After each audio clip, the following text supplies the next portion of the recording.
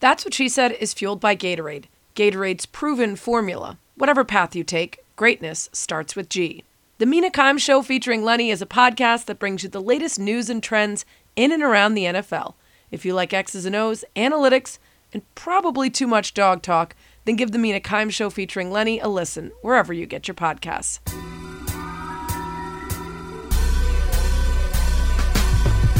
Welcome to That's What She Said with Sarah Spain, a podcast about, well, whatever the hell I want. Actors and musicians, athletes, comedians, neuroscientists, wine experts. If I find somebody interesting, I'm bringing them to you. We'll talk about how they became who they are, how they found success, battled failures, and how they ended up here talking to me. Hey everyone, this is Edward Lee, Chef Edward Lee, and my dilemma is I can't stop opening my refrigerator after 10 p.m. And I know I'm not supposed to, and I'm trying to stay fit, but multiple times. I'm a night owl, and so I don't really go to bed till like 2 or 3, and the refrigerator door gets opened a lot, and so that's my dilemma. Okay, well, number one, figure out why you're doing it. Are you actually hungry? And in that case, maybe you need to plan your meals better throughout the day. Make sure you're eating protein and whole grains and fiber and, all the good healthy filling stuff so you're not hungry late. Also ask yourself if you're really hungry, like would you eat an apple or yogurt or something healthy? Or are you only hungry for a sweet or something that's really yummy? Because then you might be just, craving a treat and not actually hungry. But maybe you're just bored. And if you're bored, you could try to find a way to distract yourself or trick yourself. A cup of hot tea is very filling, something to do with your hands and your mouth. A low-fat cup of hot chocolate mix, something a little more delicious than tea, but still low in calories. If you're staying up late watching movies or TV and you're near the kitchen and that's why you go in there, could you maybe do that in a room far away from the kitchen? Turn off the lights, go upstairs, put in AirPods and watch whatever you want to watch in bed. You could brush your teeth. You could put in a mouth guard. You could do something physically that makes it tough to snack. You could really get weird with it and put an alarm on the fridge door after a certain time. You know what? Or you could just have a yummy snack because life's too short and you could get hit by a bus tomorrow. And you could just, try to be healthy and kind to your body as often as possible. And then just, have the ice cream sandwich. Why the not? That's what she said. Hey everybody, hope you're enjoying the holiday season, getting lots of time with friends and family, doing holiday shopping, soaking up all the magic. I am a huge Christmas person and I love traditions, and I'm so excited that this year we can get back to a lot of them. We just had one of my favorites, our annual Christmas tree hunt. In Michigan, my parents have a house about 90 minutes outside Chicago. So a bunch of my friends, we all go have a boozy lunch and then we go out to a tree farm and take a horse-drawn wagon ride out to this big field of trees, find the perfect Christmas tree and cut it down ourselves with an axe. Then we go to a local winery. This year we were in a awesome igloo, having a bunch of drinks and stuff. Then we go to the market, grab a bunch of food, make a big dinner, play some games and have a sleepover. It's super, super fun. And we still have a couple more. We have our Holiday Day of Fun where we hit up all the beautifully decorated bars and restaurants and pop-ups in Chicago. We've got our 12 courses of Christmas dinner that my friend throws. Lovely dinner with our chef friend cooking us an amazing meal. We're not having our annual Christmas party this year. We had to cancel it again. Thanks, COVID. Fletch Navidad, so named in honor of a joint birthday party / Christmas party for our firstborn dog, Fletch. The greatest creature of any kind ever to grace the earth or any other celestial locale. So that's a bummer. But I'm hoping we can get back to it next year. And I hope you guys are all enjoying amazing traditions, feeling super grateful to be back doing stuff with friends and family this year too. So thanks, science. And while we're feeling thankful, I am super thankful for you and thankful that you listen, and thankful that you're part of this community because I love doing this podcast and I honestly couldn't do it without all of you. So thank you. Thank you for being a part of this. And if you haven't yet, please follow That's What She Said with Sarah Spain on iTunes or wherever you get your podcasts. Rate it 5 stars, please. Review it. Like Goon0907, who wrote, I'm a huge fan of Sarah Spain. She is amazing and she knows her sports. Her podcast is now one of my favorite podcasts.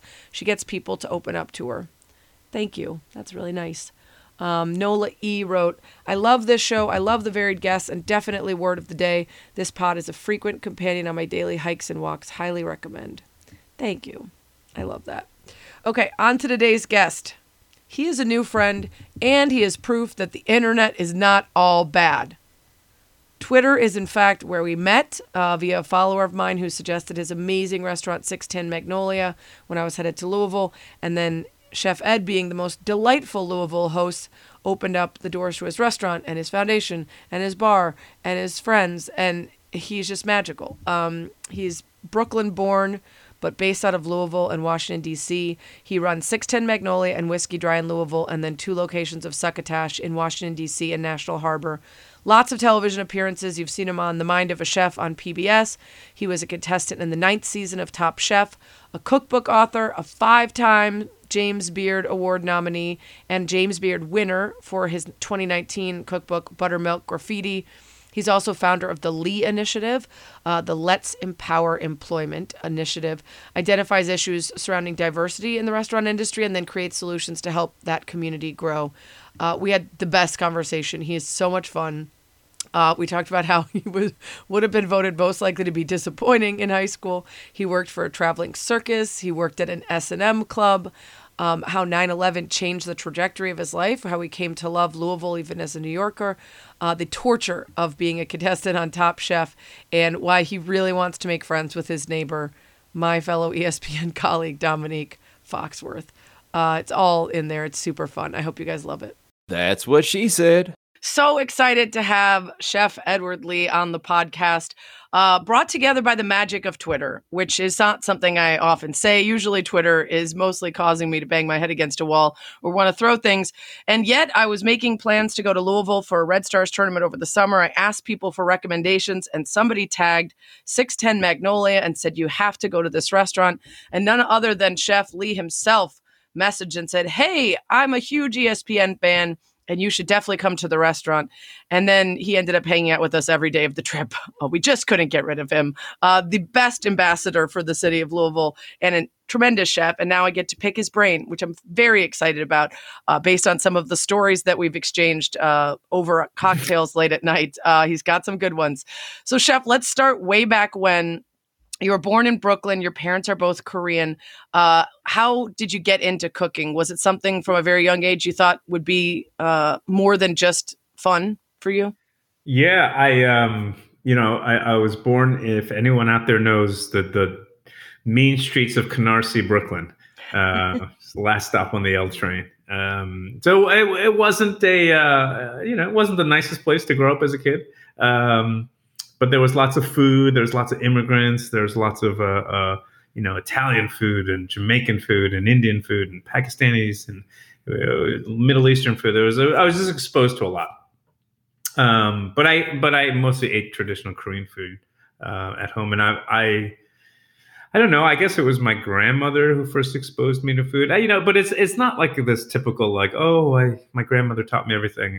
I've always been fascinated by the process of food, like having a bunch of raw ingredients and then you finish with this like beautiful thing that delights your palate.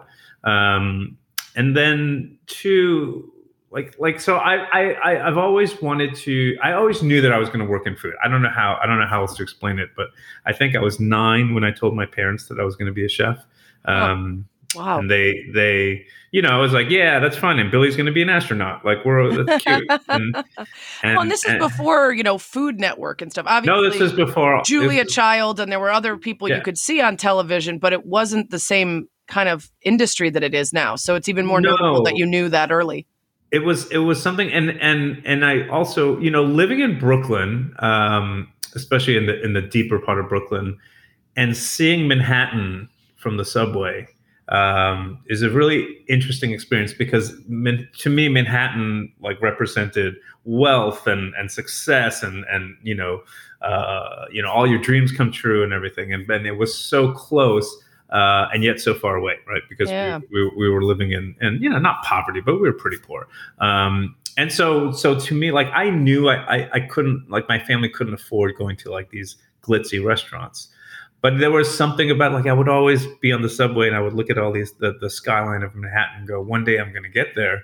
And for me, I don't know why, in some weird like thing in my head as a kid, restaurants for me was the vehicle to which I was going to like get success. And I formed that idea very early on. Yeah. As a kinda kid. wild. And were you into other stuff though? Were you into sports or music or school in addition to cooking and food? No. Really wasn't. I was terrible at sports. I can still play a decent pickup game of basketball just because I lived in New York my whole life. But no, I wasn't exactly the most genius kid in school. I was very underwhelming. You say that, but then later we're going to get to graduating magna cum laude with a degree in literature from NYU. Well, that's fine. That was later, but like if you talk to any of my high school friends, they would probably tell you like most likely to be underwhelming in life. Like that was. I smoked a lot of pot and cut school a lot, and I was just like I was a nice guy. I had lots of friends, but just never. Didn't apply yourself. That's how they would describe it. A nice way of saying will grow up to be tremendously disappointing is didn't apply himself. Didn't live up to his potential. Okay, so you're really into food, but everything else is sort of like, it's a drag, man. Let me go smoke some pot. I understand that Wikipedia is not always correct, but it does say that you were in a traveling circus. Is that accurate? That is accurate. That is accurate. The Big Apple Circus. Doing what? I didn't know that's on Wikipedia. I was a stagehand, so I graduated from college, and I decided I'm not going to my graduation. This is a waste of time. So I went back to my high school, which was in the Bronx, and I had, I was having one of these reflective moments, like assessing my life as I go out into the world. And I saw this big circus tent. It's where I used to run cross country in Van Cortlandt Park in the Bronx. Okay. And I saw this huge circus tent being taken down. And I was like, this is a dream. So I was probably smoking some pot that day. And I went up to the guy. I said, what is this? He said, it's the Big Apple Circus. I go, do you need a hand? He goes, yeah, can you be here at 8 a.m. tomorrow? And I go, I think so. And I got hired on the spot, and I spent the next 6 months traveling the country as a stagehand for the Big Apple Circus. And it was fascinating. I actually loved it. It was everything that my parents hated, and everything that I, just like discovering the world. Were your parents stereotypically strict? It sounds like a lot of your behaviors are the result of acting out against. And were they first generation? Yes, first year. Okay, I mean, all this is checking out then. Yeah, you were supposed to be a doctor, and it said you smoked a lot of pot and worked for the circus. As typical as it gets. It was like, it was so, they spent so many years so upset at me. And you're so basic, chef. It's basic. Wait, so the circus was after college then? It was after college. Okay, so we'll correct the Wikipedia. It says before college. Oh, okay, yeah, please correct it. No, yeah. I never went to my NYU college graduation because I had to join the circus. And to this day, my mother still thinks I'm lying because I don't have an actual she doesn't have a picture of me in a cap and gown. So she still thinks I'm lying that I never graduated college. It's easy to call schools and find out. So she really wants to dig in. She can find out if that degree is there. Wait, let's get back to NYU. So a degree in literature and magna cum laude. So what was the pivot when obviously at some point in high school you figured it out enough to get in there, to apply yourself enough, and then once you were there, you did the work. So had you found an interest and a love of literature at that point, or were you excelling for the sake of that's what you were told to do? No, I was by then I'm sort of an adult, whatever, 17, and I knew I was going to be a chef. Like I had already things lined up, and but being first born immigrant, in America. My parents said, you were going to graduate college. Like I was ready to go to culinary school at 14. And they were like, you're going to go to college. So I said, fine, I'll go to college, but I'm not going to major in business or be law. Right. I know I'm going to graduate from college, and the next day, I'm going to go work in a kitchen or the circus, whichever. And so I pretty much the same, and so, depending on the restaurant. Much so. So I just majored in something that I knew that I loved, which was I just love to read. I still do. I love to write. And I've always, like, cause to me, I grew up actually reading a lot of food stories. And so I just loved reading. And so, yeah, I did well. I would say this: I did well in college because all I did was read books. And right. If it's natural to you, like, I did very well in college as an English major because writing and reading is my forte. If you had tried to get me to graduate from Cornell with an engineering degree, I would have been kicked out on day 2. So much respect for people doing the difficult things. I just was good at writing. Yeah, I wasn't taking calculus. I didn't get a magna cum laude with calculus. Yeah. So were you the friend that everyone would have wanted in college? Because instead of, instant cup ramen, you would be at your house or off campus or wherever you lived making amazing food and practicing? No. Or did that kind of go away for a bit? No, it was actually probably the exact opposite. I was kind of disgruntled and a little bit angry that you couldn't focus on it. Yeah, that I couldn't, because I really wanted to just be in the kitchen. And so I actually got a job. This is funny. I got a job at a diner making their breakfast. And so I would go to work at 4:30 or 5 a.m. And I would make their muffins, and it was just like diner food, right? I'd make their pancake mix and everything. And then I would go to my first class, which was 8:30 or 9. And I remember one year my first class was Latin. And so it was all these pre-law kids, and they're really uptight suits. And I literally would come in with flour on my hair and blueberry mix, still in my ear, and just smelling like butter and bran muffins. And I was so out of place. Do you remember the name of the diner? Yeah, it was called the Big Apple Diner on 28th and Madison. They really are creative with those names in New York. Big Apple Circus, Big Apple Diner. It's a hotbed for creativity. It really is. I just was thinking it'd be great if someone listening had gone there around those years and been like, I knew those pancakes were special. I knew that there was something about that guy cooking the muffins. The first day, they had they would have 50-pound bags of pancake mix, right? And you were you would crack an egg and add water. It's you wouldn't even make this. And instead of closing it in a canister, they would just roll it up, the bag. And so I still have nightmares. The first day I opened up the bag, I put my scooper in, and a rat jumps out, uses my arm as a ladder to crawl up on top of my head, jumps off the top of my head and onto the shelf. And I was like, wow, this is I'm glamorous. sure they weren't well, toss that bag. It's full of rat poop. It was no, just cook the rat shit in there. Tell them it's chocolate chip.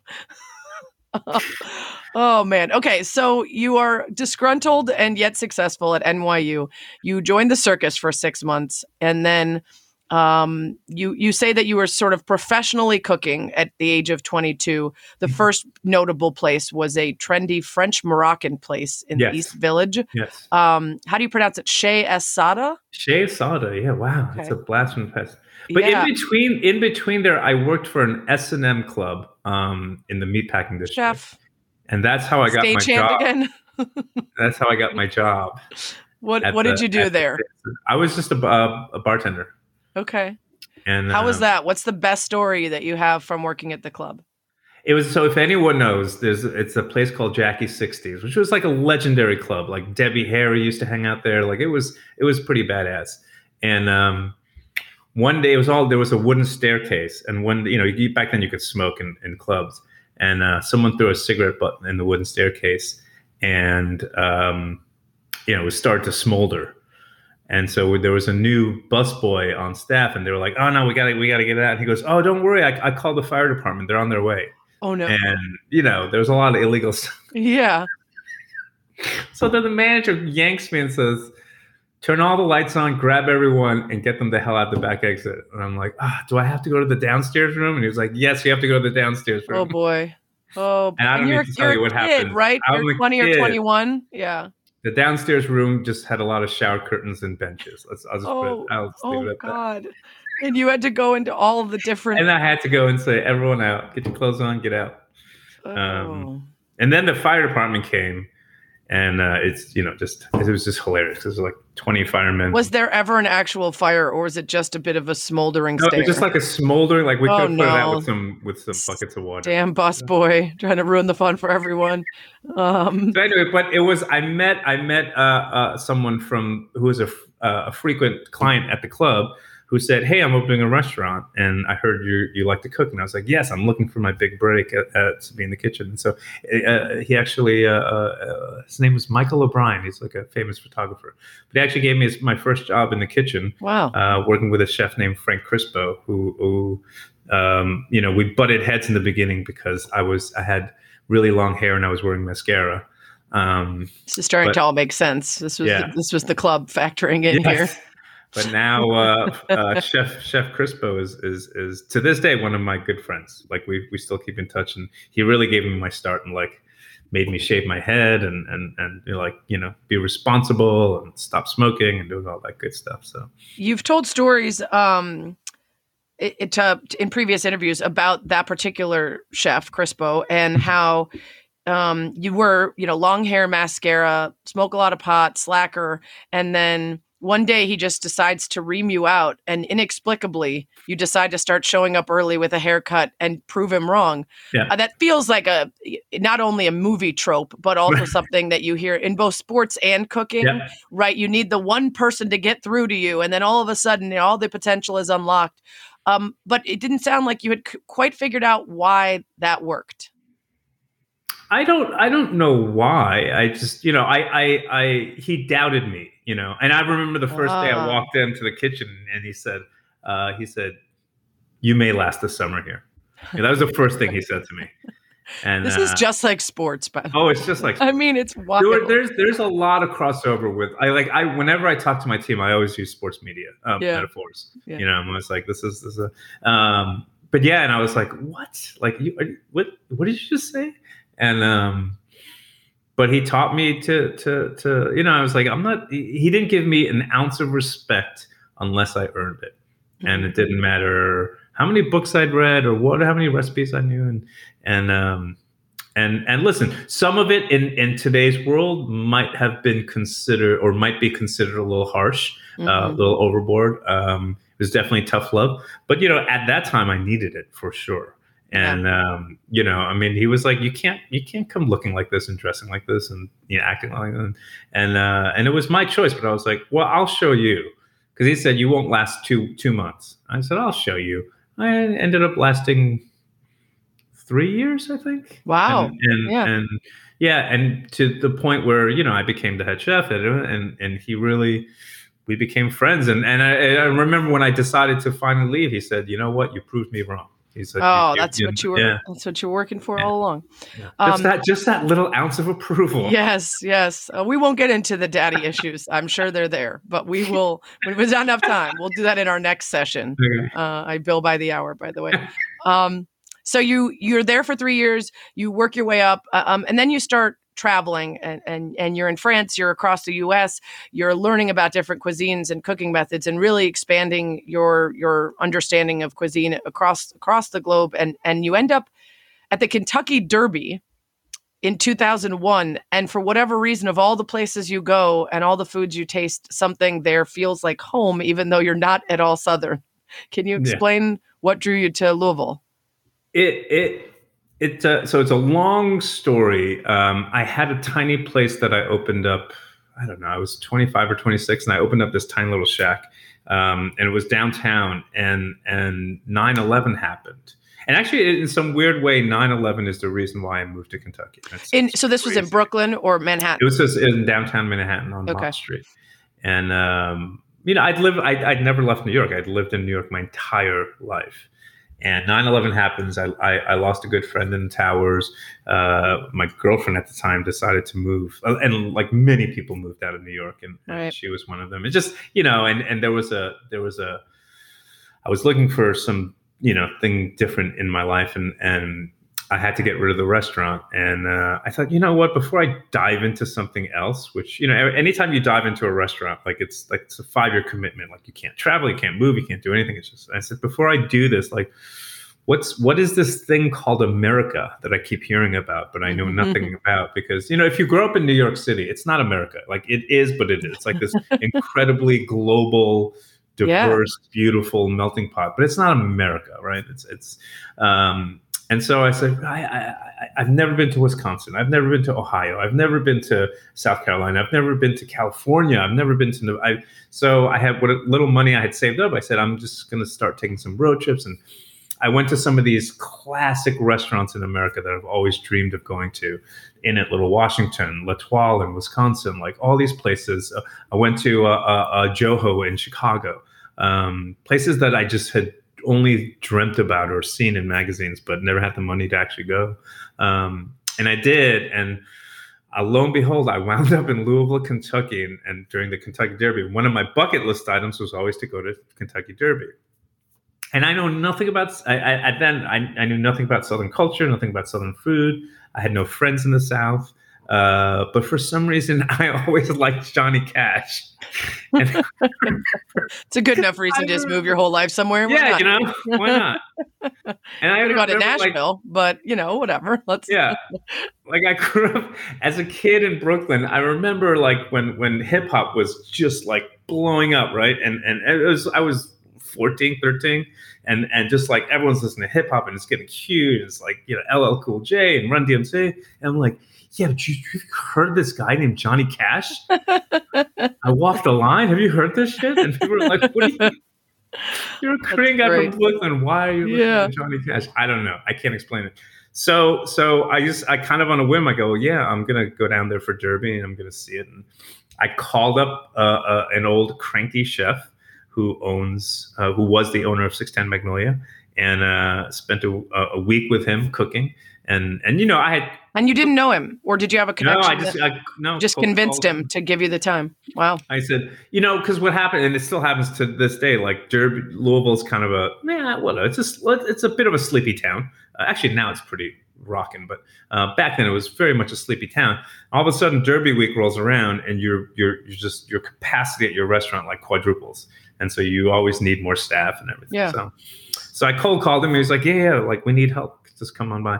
And I remember being in the kitchen the first, because I cooked in New York City, like at busy restaurants. Mm. And so I'm in the kitchen. He goes, don't look at anyone. Don't talk to anyone. Don't touch anyone. Just stand in a corner. I'm like, okay. So I'm standing in the corner, and like the tickets start rolling in. And I remember he had like 2 Chinese lady, an ex-Marine, and like some local dude in the kitchen. And they're just like within a half hour, they're just dying. Like the food is dying. Oh, like they're just getting in the weeds. And I go, he said not to touch it. And he told me not to do anything. Of course, 10 minutes later, I pushed everyone off the kitchen. I'm cooking. I'm doing all the things. Oh my gosh. At one point, he looks back in the kitchen, the owner, and just glares at me. And I'm like, oh, I'm done. And this is gonna, and also like I was staying in his basement. So I had no place to live. Like if he kicks me out, and it's Derby week, you can't get a hotel room. So I'm like, oh. At the end of the night, he goes, he calls him in and he goes, hey, everyone, this is Edward. He's from New York. And I don't know, just listen to whatever he says. I'll see you tomorrow. He just disappeared for like 24 hours. Oh, my gosh. Amazing. And so at the end of the week, I stayed a few extra days and hung out. And he became like my mentor, another mentor, and really helped me. It was like, he's like, you're depressed, man. You should move here to Kentucky and like take over my restaurant. I'm old and I want to retire. And I go, I'm from New York. Like, there's no way I'm moving to Kentucky. Like, this is ridiculous. He goes, anyway, I go back to New York. He calls me literally every week for like 4 or 5 months. And finally I said, listen, I'll come down. I'll come, because I had nothing at that point. I sold the restaurant. So I said, I'll come down for like 4 or 5 months. And if I don't, I'm not going to like it. So, and I'll come back to New York. And that was it. And then 19 years later, I'm still there. We'll get right back to the interview. But first, what is your favorite word? Tasty. Tasty. How appropriate. From the 1610s, meaning having agreeable flavor or palatable, from taste. And then in the late 18th century, it could also mean tasteful or elegant. Speaking of great words, you're going to learn today. The word of the week is hogamadog. That is a real word, hogamadog. According to the English Dialect Dictionary, Hog-a-Madog is the name of the sort of ever-enlarging ball of snow that you make by rolling a smaller ball of snow through a snowfield to make, the body or the head of a snowman. So, in a sentence, Sarah had so many drinks in the winery igloo that she tripped several times trying to make a suitable Hog-a-Madog for the head of her snowman. What a delightful word. By the way, I have used apricity like 4 times, and I think it's my new favorite word, not only to describe what it means, which if you didn't listen to that episode is the warmth of sunshine in the winter. What a beautiful word. What a beautiful meaning. But apricity, as my friend pointed out, would make a great name for like a pop-up for winter cocktails. I have now decided at some point in my life I will own something named apricity because it is the most beautiful word ever. I'm not so sure about Hog-a-Madog, but I'm going to use it. I am determined to use it at first snowfall of this year. Now let's get back to the interview. Yeah. So you end up at 610 Magnolia, which is now your place, but was his. We were hanging out recently, and I was told a hilarious story about a guy who came in and left you notes every time he ate there, giving you advice, none of which was good advice, but all of it was well-intentioned. So he thought you were a dumbass kid, and the restaurant wasn't doing super great, so he thought he would teach you how to make it better, and also would start taking you to his country club so that you could get to know more people around town. Tell me a bit about that and how that results in you spearing frogs. So... there's like 2 worlds in the South, right? As I'm sure you know. Like there's like the elevated world, and then for lack of a better word, let's call it the redneck world. And everyone wanted to show me like the best of Louisville, which is normal. Like that's what you want to do. And so I don't know. They took me to country club. And I'll say this too. So I moved to 610. I we closed the restaurant for like 2 months, or not even, like maybe a month. Relaunched it. And no one came. I was like, here's the big relaunch. And they were like, oh, Korean guy from New York? Don't trust that. We're not going there. Also, we were back then, and we still are the most expensive restaurant in the city because we only do tasting menu. So we literally, when I say there was sometimes 4 people on a Saturday night, it was that bad. And literally, like every 2 weeks, my entire staff would quit. And we just have to like rehire everyone. And I don't know why I stuck it out, actually, because it took a good like 4 months, maybe 5, before we actually had our first like fully booked night. And I still have that piece because we used to write it on pencil. And I ripped that piece of paper out of the reservation book, and I still have it. Like, oh, that's great. A red check on it saying we're booked. But I don't know. So in the meantime, very nice, well-intentioned people would like come by and go, you should have a Caesar salad on the menu. And I'm like, like people don't really like cheeseburgers. Wind down Wednesdays. So I was like, I didn't move here to cook cheeseburgers. So like, people here love a cheeseburger, and I'm sure you can make a really good one. You should do it. And I was like, thanks, but I think I'll stick to what I'm doing.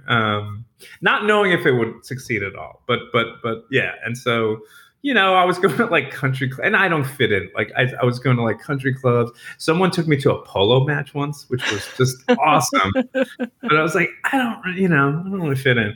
And, so one day I'm hanging out, having a cigarette behind the restaurant. Like there's a little alley, and there's a limo driver. Right? There's a fancy party going on. There's a limo driver, and he's got about maybe 3 teeth in his mouth. And so we're hanging out and talking, and I go, so like, what do you guys do? Like, what do you?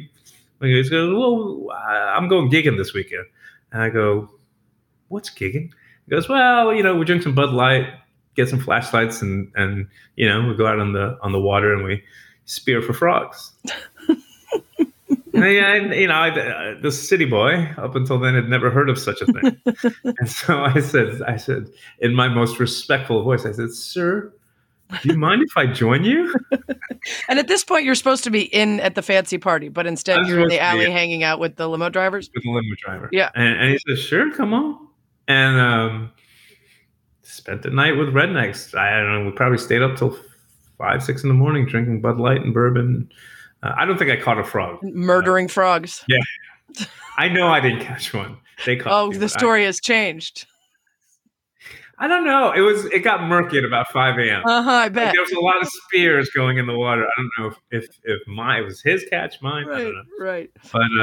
But it really it woke my it's a small story, but it woke my eyes up to and I still do this to this day. Like, there's a lot of preconceived notions about the South. Let's just be honest about it. And there's a lot of perceived sort of backwardness in the South, and like anywhere, there's some pros and cons to it. But I have, man, some of the nicest people in my entire life I have met are people in Kentucky in the South, and in rural places where you would think that people like me would maybe not be so welcome.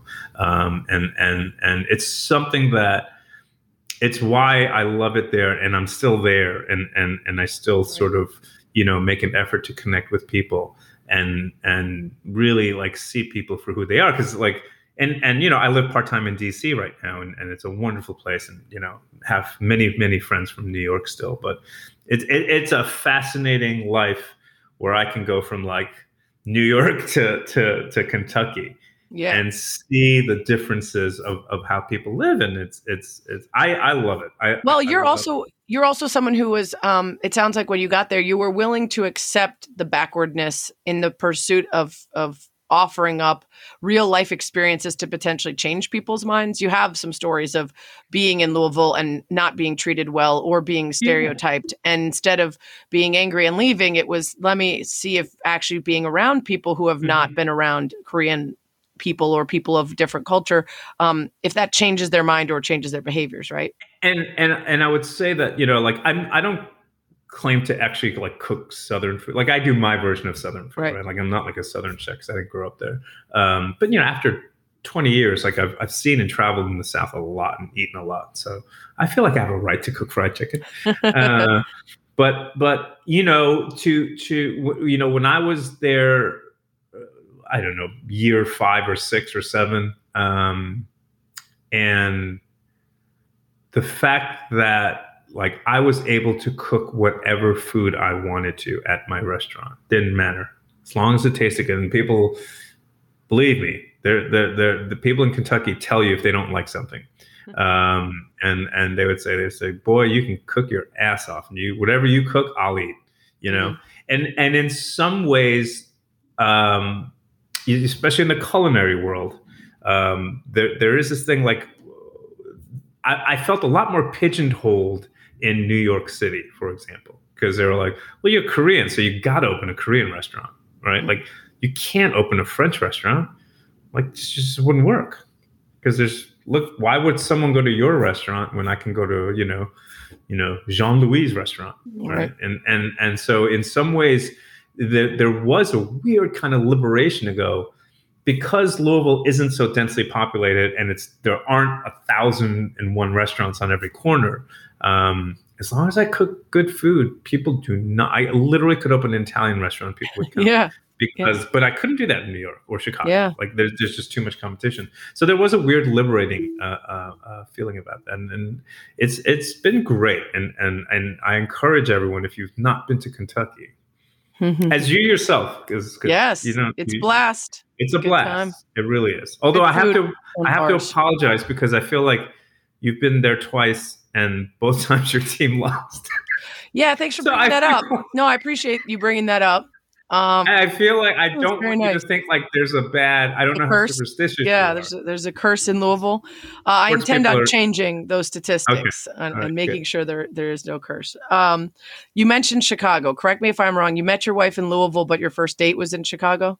Yes. Okay, so let's hear about getting kicked out of one of the most famous bars in Chicago history, the Pump Room. Is it famous? Is it that famous? I mean, it was historic. It's historic. I used to go with my parents and my grandma when I was a kid, and you'd see the black and white photos of old Hollywood folks and Frank Sinatra and all the famous people there. Yeah. And so it felt so historic. And when it closed, it did feel like sort of like the end of an era in Chicago. Definitely. No, I met my wife in Louisville, and she's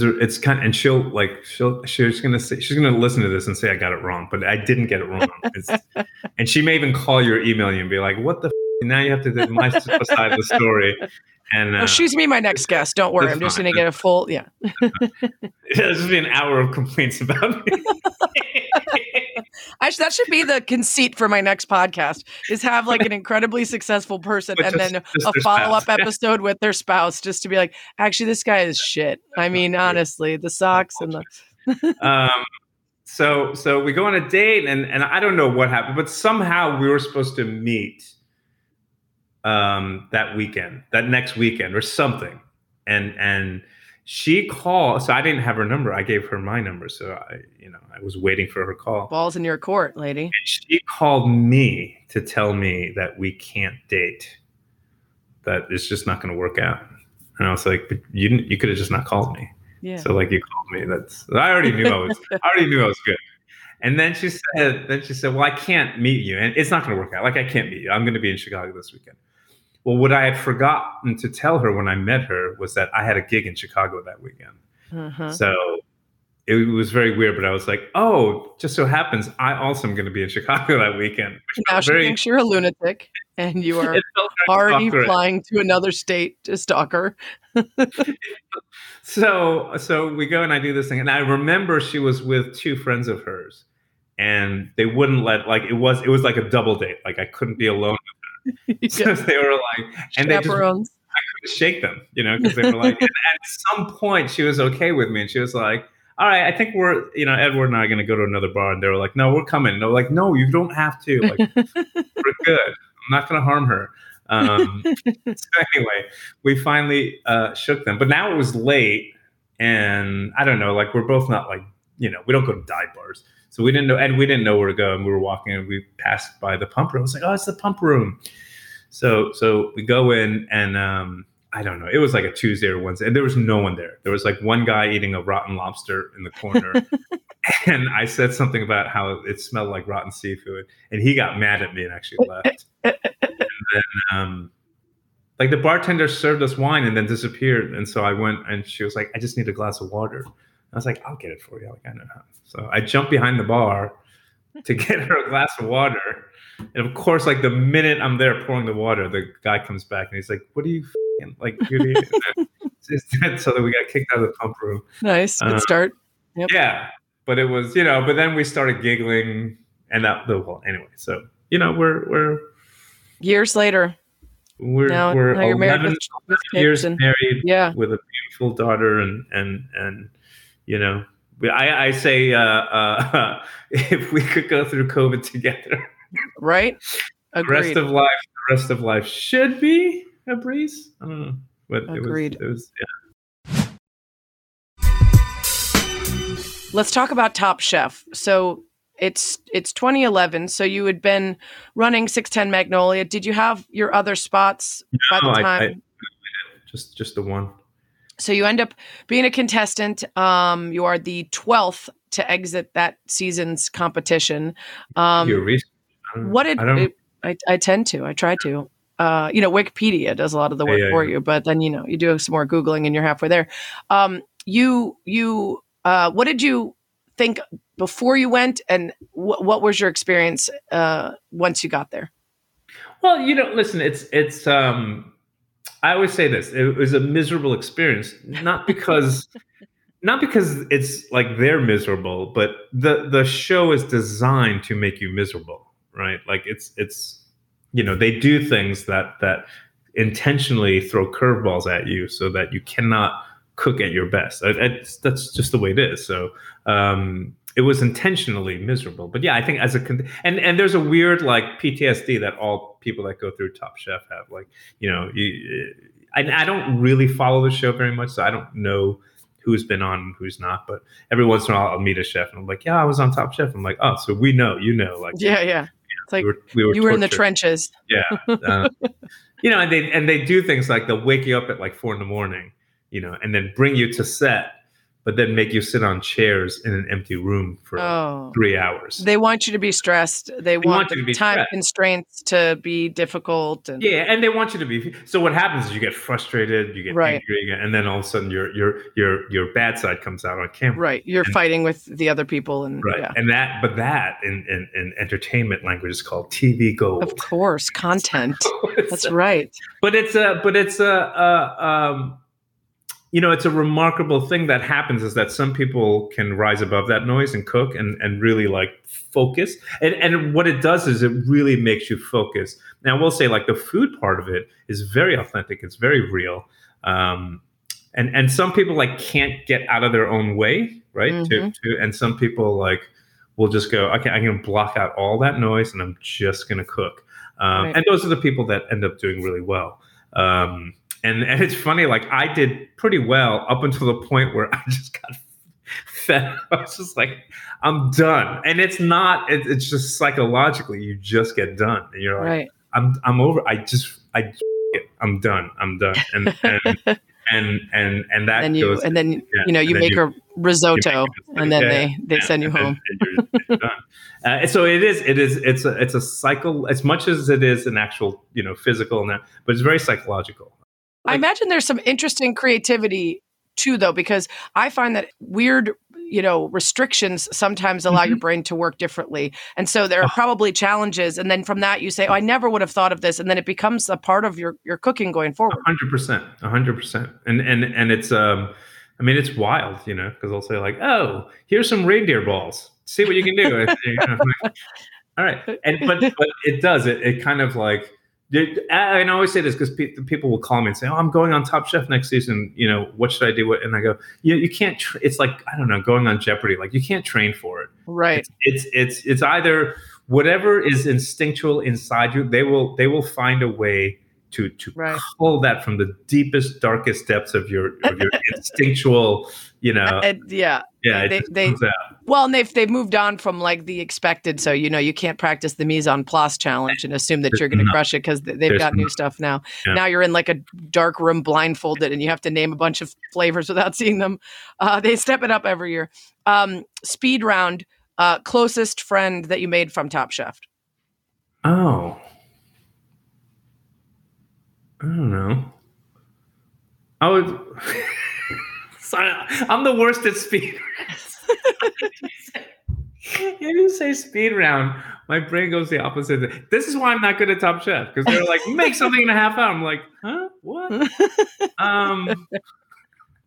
I am really good. So what's funny is I'm the worst at speed round. Sarah, who's a chef at Monteverde, I'm going to say Monteverde, in Chicago. Is such a dear friend of mine, and her husband Jamie are the nicest people in the world.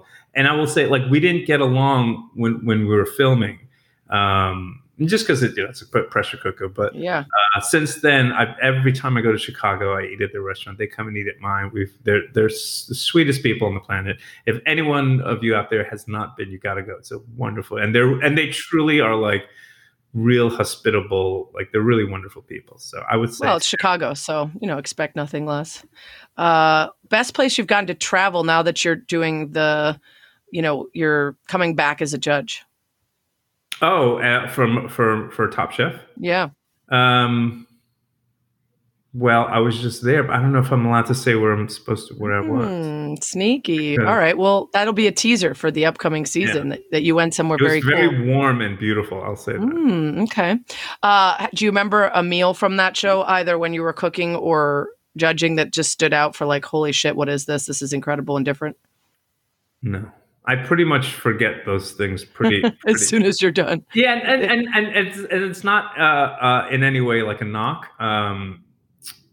but I do differentiate between competition food cooking and restaurant food cooking. So like in many respects, like I've been, for example, like a couple of seasons ago, I judged in Kentucky and I ate someone's food and I go, listen, I'm not going to judge you on this. Like, even though I was judging you on the episode, like, I'm not going to, this isn't you. This is not you. in life. Yeah. Yeah. Like, this was you after like 10 hours of torture and not having your ingredients and, right. and cooking on a basketball, stadium. Like, yeah. I'm not going to judge you. So what I do is I intentionally forget it like the minute it's over. Right.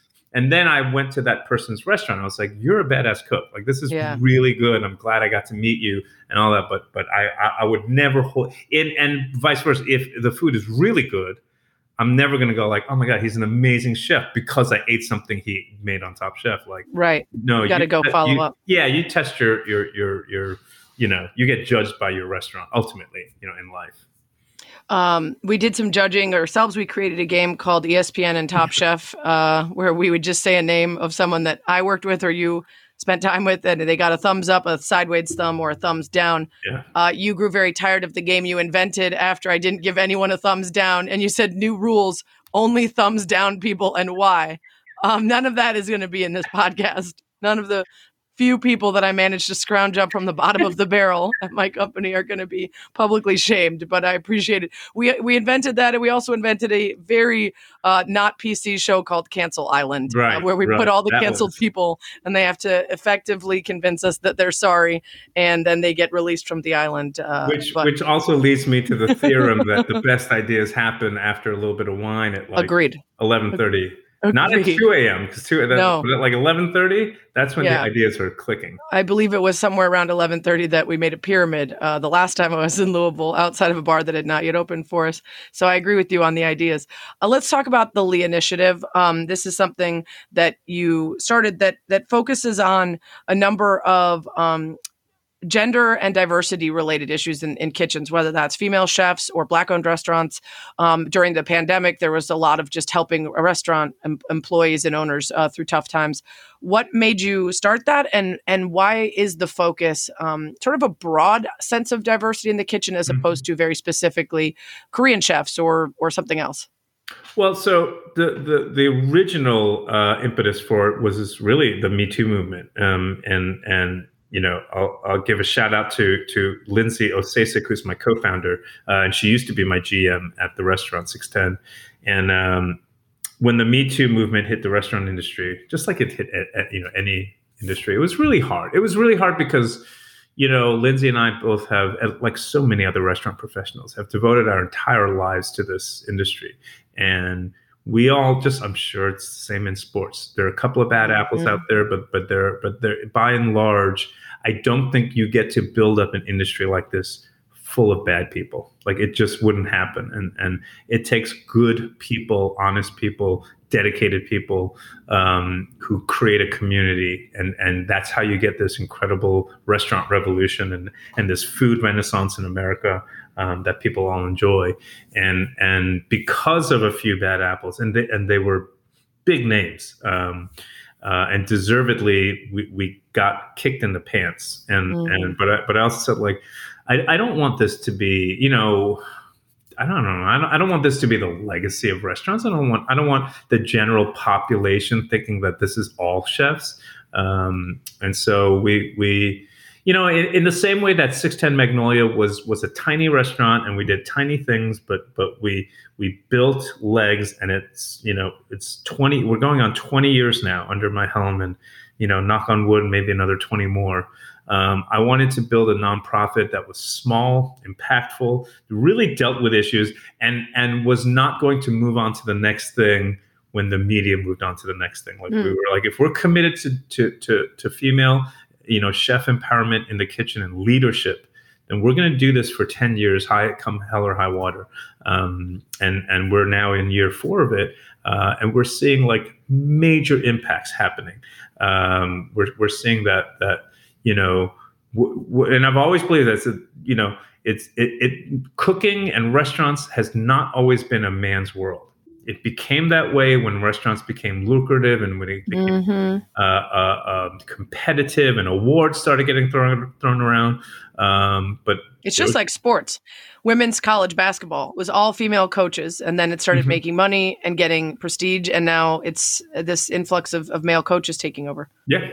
And listen, wherever there's money, the hounds are going to come in. They're going And I said, it's not healthy. It's not healthy. I don't care. And also, I wouldn't want a restaurant that's fully run by women either. Like, it's not. We need when I say diversity, it's race, it's color, it's size, it's everything. It's diversity of thought, diversity of ideas. Like, I want men and women. Like, it has. And then there's so many kitchens you go into, and it's like it's 100% male.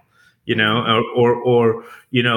then you have the opposite thing where there's an empowered female chef, and she goes, I'm only going to hire women chefs to offset the male chef kitchen over there. So now you have these kitchens run by 30 women, or kitchens and I'm like, we need to find balance. We need to find something. And to me, the way you do that is to have more, like, I always say this, I don't worry. And listen, and I can't. The minute I say this, it's going to bite me in the ass. But like, I don't worry about harassment in my restaurants. Why? All of my restaurants are run by female GMs, every single one of them. And so, I don't do that intentionally. It just kind of organically happens that way. And they have zero tolerance for it. And when I say it's like zero tolerance. And to me, like, if you want to offset sexual harassment in the workplace, have a woman in charge. They are just not going to talk. Whereas even the best intended men may go, hey, dude, that was not cool. Like, can you just not do that again next time? Right. They just tend to be, whereas a woman will go, that's out of, you're done. Get out.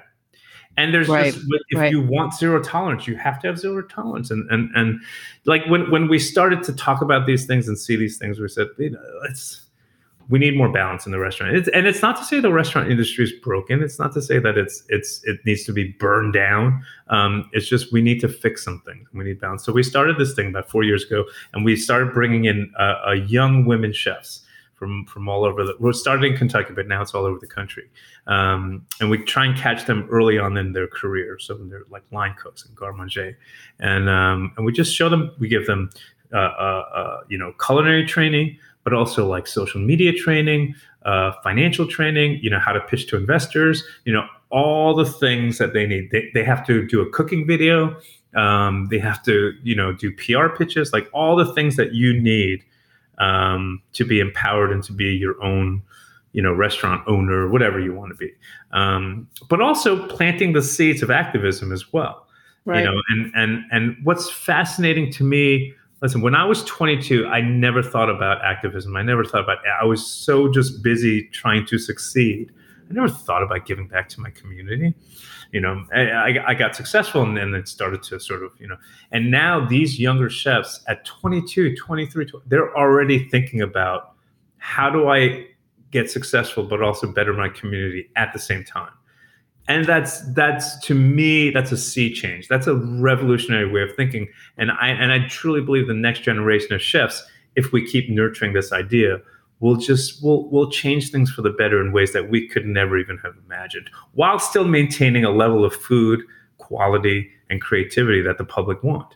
And if you can have both, why not? It's like the best of both worlds, Yeah, it does feel like, for as bad as social media it is, I often talk about how it sort of removes the necessity of gatekeepers for everything from the topics in sports you want to talk about to social activism. And so you don't have to be around the right people to know it exists anymore. And so many of us were sort of selfish in our youth until we have more time and consistency and solidity in our lives to look around and say where we can help.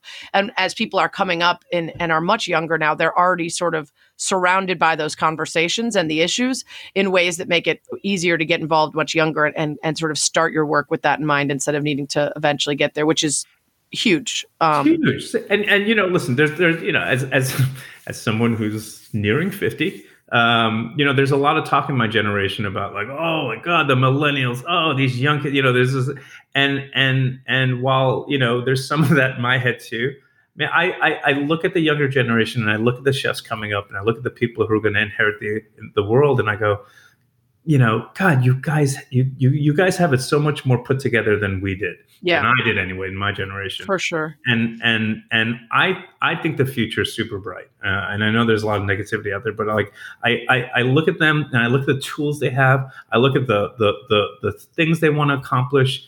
I look at their food skills. I look at their community, their love for it's different. It's different. And I'm one that always looks to the younger generation. I go, you guys, you take over, like bounce me out of this, like you're the future. Like this is amazing.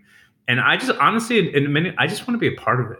I want I want to have a hand in nurturing that, whatever that attitude is that they have, whatever that yearning for equality, for diversity. Because these are not my ideas that I'm impressing on them. These are their ideas. I just happen to be in a place of a little bit more power and a little bit more money and a little bit more access to things where I can help that along. These are not ideas that were born out of my head.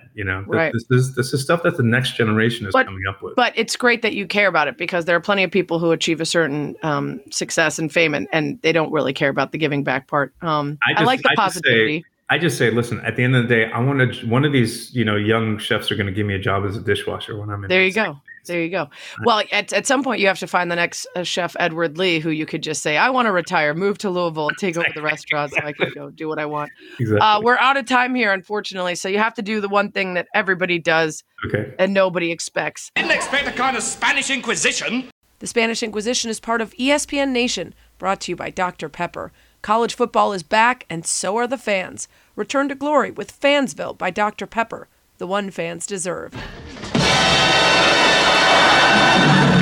Nobody expects the Spanish Inquisition. Unfortunately, it's another speed round. It's the Spanish Inquisition. Number 1, your current career is canceled. You can't do anything involving cooking. What job do you do instead?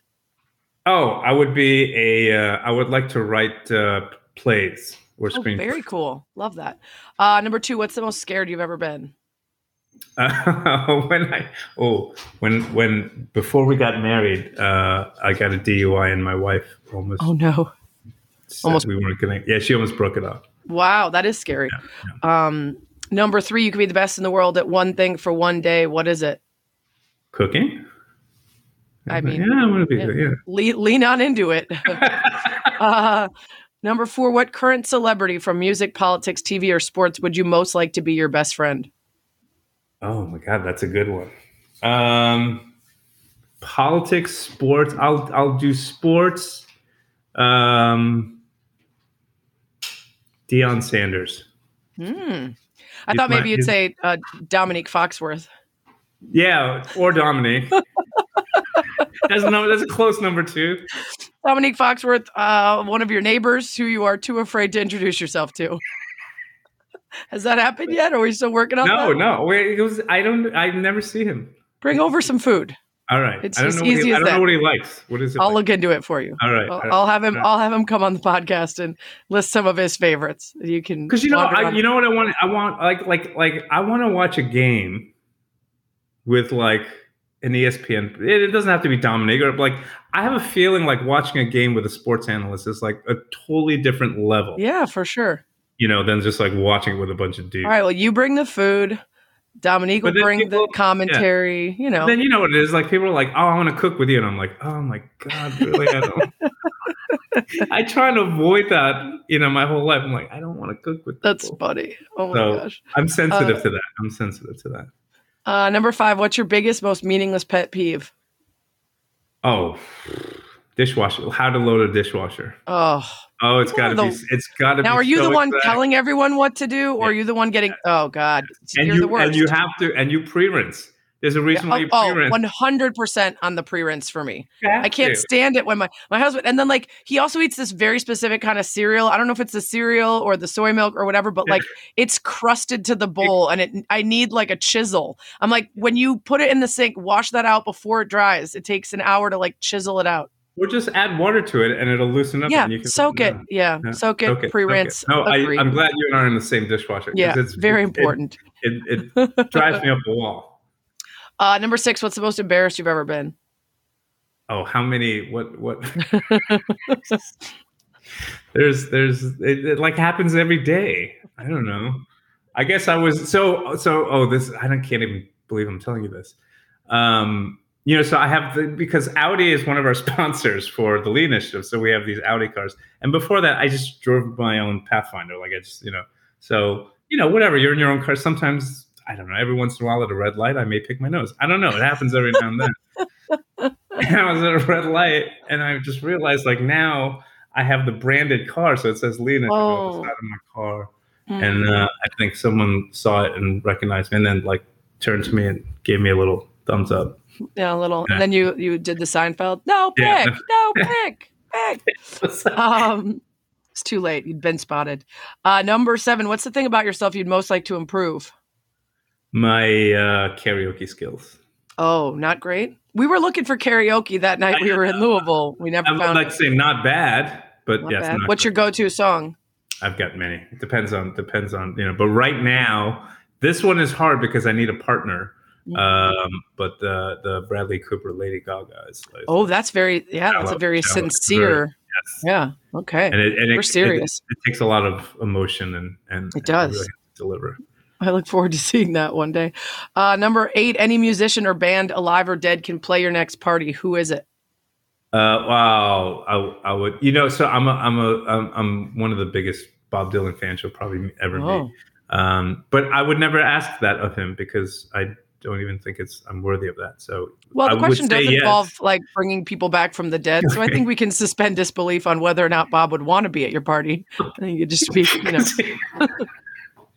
This is true. All right. Yeah. All right, we'll go with Bob Dylan. He'll be thrilled.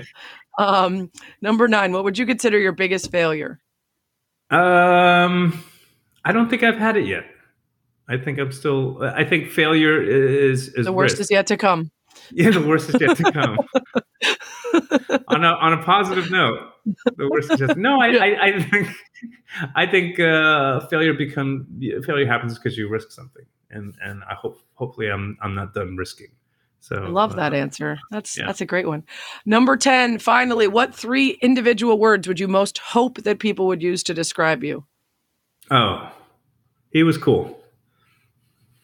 He was cool. I like that. Also would be my favorite tombstone. Like if I were in a cemetery and I saw it and it just said he was cool, I'd be like, I need to know more about this person. Yeah. Finally, I have on the podcast who's someone I would find interesting from any industry that would just be cool to have on. I'm friends with John Cho. Okay. Who I think is a fascinating fellow. He's the actor, Star Trek. He's got his own thing now on Netflix called Cowboy Bebop. And because he started, obviously with the Harold and Kumar franchise, and it's very interesting to be typecast in one thing and then to sort of progress your career. And right, I know him pretty well, I guess, and he's not who you think he is. Like he's very, very he's a very interesting cat.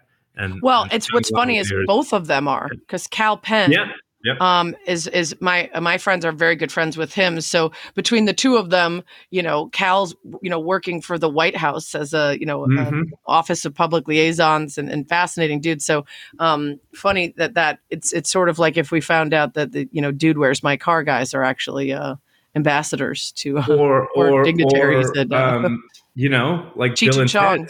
Bill and right? Ted, Cheech and Chong, and Keanu turned out to be like this incredibly diverse sense, like not right. and thoughtful and and I think like John's writing a young adult book right now. Like it's just a crazy. Well, we'll get him on to promote it. That's perfect synergy. Ed, this was so fun. Thanks for doing this. Thank you for having me. I'm going to find out Dominique's favorite foods, and we're going to make this happen.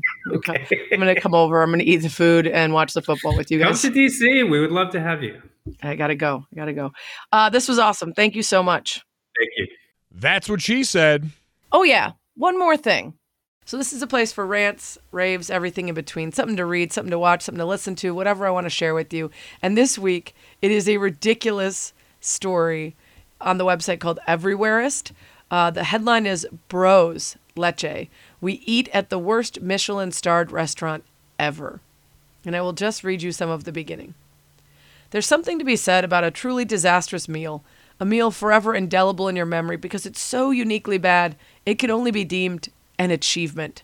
The sort of meal where everyone involved was definitely trying to do something. It's just not entirely clear what. I'm not talking about a meal that's poorly cooked or a server that may be planning your murder. That sort of thing happens in the fat lump of the bell curve of bad. Instead, I'm talking about the long tail stuff, the sort of meals that make you feel as though the fabric of reality is unraveling. The ones that cause you to reassess the fundamentals of capitalism and whether or not you're living in a simulation in which someone failed to properly program this particular restaurant. The ones where you just know somebody's going to lift a metal tome off a tray and reveal a single blue or red pill. I'm talking about those meals. At some point, the only way to regard that sort of experience without going mad is as some sort of community improv theater.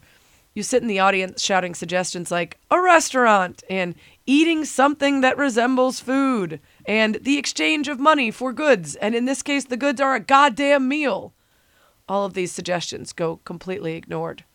That is how I've come to regard our dinner at Bros, Lecce's only Michelin-starred restaurant, as a means of preserving what's left of my sanity. It wasn't dinner. It was just dinner theater. No, scratch that, because dinner was not involved. I mean, dinner played a role the same way Godot played a role in Beckett's eponymous play. The entire evening was about it. And guess what? It never showed. You must read this piece. It's so good. It's by, I'm trying to remember the author's name. I'll find it. But she not only wrote this piece to great acclaim, and it went viral, but then the response from the chef after this went viral also is hilarious and absurd and ridiculous. The chef has a tattoo that says bros over hoes. The chef has a course in the meal that is made of a plaster cast of his own mouth, and you are supposed to lick the citrus foam in the chef's mouth as part of the meal, and then they sell those at the gift shop.